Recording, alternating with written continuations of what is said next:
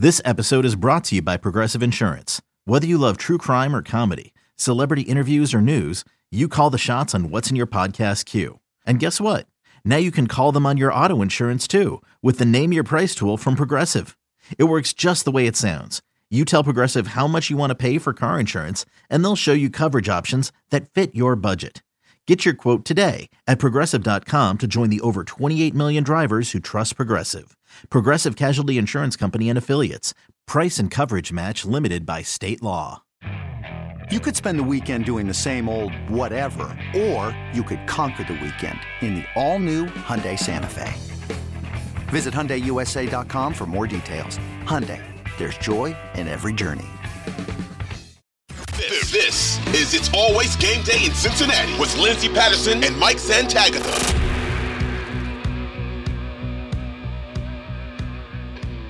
We are back on It's Always Game Day in Cincinnati. Thank you guys for all the questions. I'm going to keep trying to hit football questions for now, although I am running out a little bit, so we may get a little bit weird in this segment.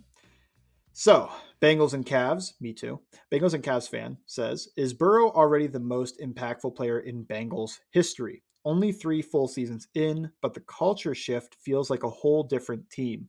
Would love to hear your thoughts. I don't think I can put him there just yet. And there's 2 guys I'm thinking of, both played quarterback. I think he's above, tough to say, Anthony Munoz, who was probably the best offensive tackle of all time. But quarterback just has such an importance on what, like you said, the culture and the shift and all of that. So if you put Munoz above him, I fully understand that. And I might believe that. But to make the argument, I don't think he's currently above Boomer Esiason and Ken Anderson. A, because they both won NFL MVP awards. They both led the team to a Super Bowl. And they just did it longer. I think that's the big part, is Burrow has a very, very good shot of getting there and being the most impactful player in Bengals history, especially if he ever wins a Super Bowl. Hopefully this year. But I think you have to give those 2 a little bit more credit as of now, just because they did it for longer. Now, I think Burrow's going to pass them probably relatively soon on his second contract. But for me, I would still have those 2 ahead of him. And you could probably make the argument for Munoz as, well, until this year, the only Hall of Fame member of the Cincinnati Bengals. So Ken Riley, I guess you could, I don't think I could make the case for Ken Riley over Burrow, to be honest, even though he was a Hall of Fame player and 5th, I think, in the all-time interceptions list. Heck of a player. Let's talk offensive line depth from Tom Snyder. More over our drafted guys versus undrafted free agents over the last couple of years. Do guys like Ben Brown and Kirkland have a shot at making the roster over guys like Smith and Hill, knowing Smith is offensive tackle and the others are guard? I think Smith is battling Cody Ford, Jackson Carman for a spot on the team. I don't think he's battling those 2. I think that Ben Brown, kind of a sleeper to take Trey Hill's job. I'm not sure he will. The team does seem to like Trey Hill quite a bit, but Ben Brown, from most people, was a draftable guy. And Trey Hill got drafted at, I think, the end of round 6, maybe early round 6, but it was round 6. It was late. It was before Trey Smith, of course, but it was late. Wrong trade drafted. I think Ben Brown could push that. I don't have a take on Kirkland, to be honest, and I've watched all the preseason games too, and he's kind of just there. I think Ben Brown could push, though. Let's hit.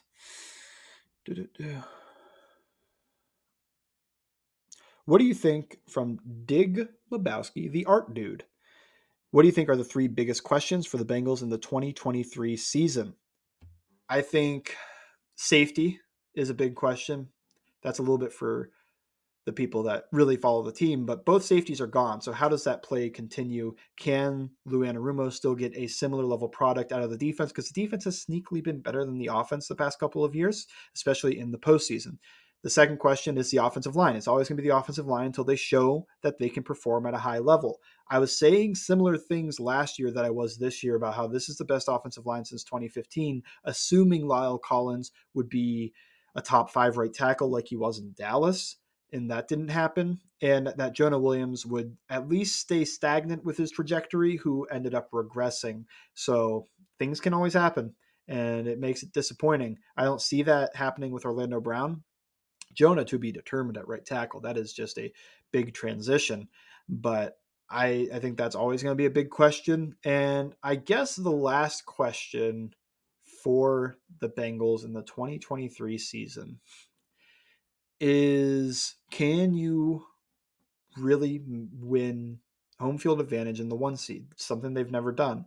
It's something they haven't really even been in contention for. If you think of last season, let's say they win that Bills game, they still wouldn't have won the 1 seed or even pushed for it because the Chiefs were a full game ahead. So can you win all the games you're supposed to win? I'm thinking Steelers week 1, I'm thinking Cowboys week 2, and I'm thinking the Browns on Halloween. Can you win 2 of those games next year?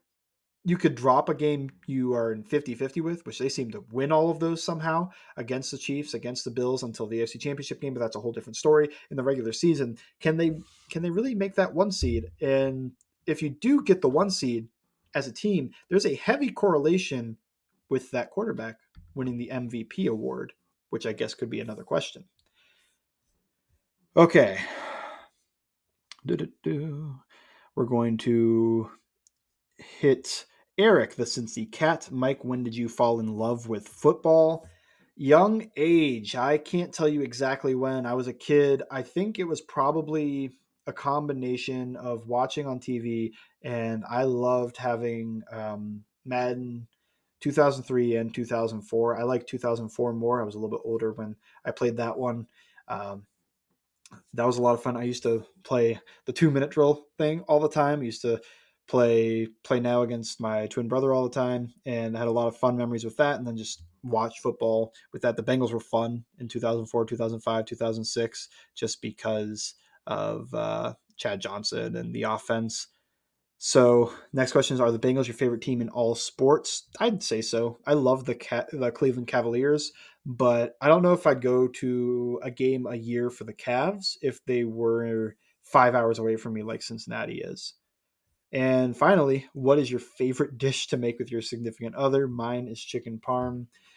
As an Italian, it is, but I don't really make that with. I was going to say, the Sunday sauce and, maybe homemade pasta, maybe dried bronze dyed pasta, but I kind of do that on my own.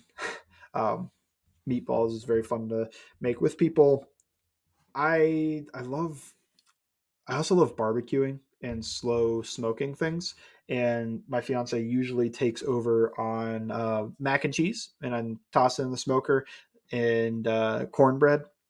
I do a jalapeno cornbread. That's awesome. So I think that's probably the most fun dish I make with my future wife. Jimmer time. We kind of covered the 3 Bengals storylines, but let's go to predict the AFC North team records and standings. Feels deep. I hate doing records. Like the Bengals feel like a 12-4 team. I still haven't really adjusted to the 17 games anymore. So could that be 13-4? Could that be 12-5? I think they're going to push for 13 wins, but we'll see if they can hit it. I think the Ravens will be right behind them. I think it'll be close. And that's a lot of, I wasn't sure Lamar's going to play, but once he signed that extension, they're a good team. And I think they'll push they feel pretty similar, like a 12-4. But I do think I like the Bengals more. So let's say Bengals 13-4, Ravens 12-5. I'm going to go with the Steelers next at 9-8 because Tomlin can never have a losing season. And then the Browns at, let's say, 8-9, maybe 7-10. It's a tough division for them. I will believe Watson when I see it. And I'm rooting against it. So that would be the records and standings. And finally, which AFC North team will challenge the Bengals the most offensively and defensively? I think offensively, it'll probably be, I can't say any of those teams really. I'm not going to say that they're bad offensively, but I don't believe in the Browns. And then if you're looking at the Ravens and Steelers, I'm more worried about both those teams defensively. Like I think they're going to give the Bengals offense troubles. And I don't really even know which one I would lean, because the Ravens played them well in the playoffs on defense and in that final regular season game, and even in the game before that. But the Steelers, I don't know how TJ Watt is able to jump up and just catch the ball like that, but it should be illegal. So both those teams are going to give them issues defensively, but I don't think are going to give the Bengals offense issues, but I don't see those offenses giving the Bengals defense issues. Like, I would probably be a little bit surprised if they give up 30 plus points to any of those teams. It can always happen. Let's hit a quick one from Tommy, Mr. Elite 83. Is it cool to wear house slippers in an apartment? Yes. Why would it not be? Just because they're called house slippers? It's a fun one. Let's hit these replies. Boy. Okay. T-Skull. Thoughts on the Reds' new uniforms? I like the uniforms. I didn't like the logo. I'm not a Reds fan, though. So, I mean, I'll be a fair weather guy if they're ever good. Favorite style of pizza? I bet you're a Sicilian kind of guy. I mean, maybe it comes from the heritage. I'm not from Sicily. My family, we're from Naples. So Napolitano is probably my favorite style of pizza. Something about just the basics of it. I also do love a hand-tossed Italian-American, New York style. I think with the pepperoni, if the pepperoni curls and it's got that good grease hitting the pie, that's a good slice of pizza. Okay. Kevin Brown, top 3 football movies in order. I don't know if I can do in order. Remember the Titans is probably number 1. And then I start falling apart because I think that's really the only football movie I love. Other than that, like, there's good ones. There's ones that are kind of weird. And I'm going to go with The Comebacks. And I have not seen this since I was a teenager, but I thought that movie was hilarious with the ACL tear and everything to go with that. I'm not going to go back and watch it. There's probably stuff I won't like anymore now that I'm an adult, but I'm going to say The Comebacks are up there. And then, I mean, the last one, man, I'm probably forgetting something. Like, I the only one that's popping into my mind is Radio and The Blind Side, and I like Radio more than The Blind Side. I didn't really love The Blind Side. I thought it portrayed Michael Orr in a weird way, and he kind of came out and said that as well. So I don't know. We'll go with Radio, and somebody will yell at me about some movie that I should have picked, and they'll be right because I just can't think of one. Brian asks, should there be a whiteout version of Houday? Absolutely. I love the whiteout. I went to that game Thursday Night Football against the Dolphins last year, and a whiteout Houday would be pretty awesome. Brian, different Brian, B. Art Bow asks, what's your favorite cut of steak and favorite way to cook it? Ribeye and reverse sear if I have time. If I'm in a rush, I will sear and then finish in the oven. But ribeye for sure. Let's see. All right, I did ask for Revolutionary War questions. Other than George Washington, what founding father had the biggest impact on the creation of the United States of America? That would probably be Thomas Jefferson for buying half the country. I think that's the easy one to take. And I know there's other issues with TJ, but I think all in all, he was a pretty good president considering the time. Let's hit. Are you looking forward to any of this summer's sequels, Raiders, Mission Impossible, etc.? I'm not a Mission Impossible guy, and that's mostly because I haven't watched them. I've watched one Mission Impossible movie, and I thought it was good, but I think it was like number 4. Didn't watch the new one. Indiana Jones, I'm not sure how hyped I'm supposed to be, because I saw Kingdom of the Crystal Skull in theaters as a teenager with my dad, and it was weird. So even older Indiana Jones than that, I'm not sure how hype I can get. I'm going to watch it. I'll be in the theater, but I'm not sure how good it's going to be. I think the most hype sequel for me was Guardians of the Galaxy 3, and I loved it. So it already came out, and it was great. Let's hit, a quick one from Adam Wheels. So I think I already answered one of his questions, but when are you getting married? June 1st, 2024. Almost a year from now. So it's creeping up on me. Draft Guy Jared asks, is the Battle of Bunker Hill overrated? Did we really win the war if there's a New England part of America? And how far could you throw a cannonball? Bunker Hill, I will say, is not overrated, although I think the Battle of Trenton may be the most important. I am not a huge history buff. I just think it's fun to talk about. Did we really win the war if there's a New England? Absolutely. Just like New York, it's better than York. And how far could you throw a cannonball? I'm going to answer this seriously because I'm going to look up how much they weigh. How much is the average cannonball weight? Oh, 8 to 10 pounds? I'm going to toss that thing 30 yards, and you can't prove me wrong.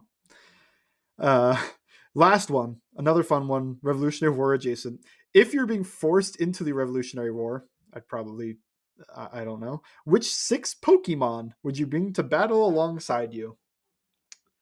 Abra is my favorite. I'm going to bring that, and the British will never see a confusion coming.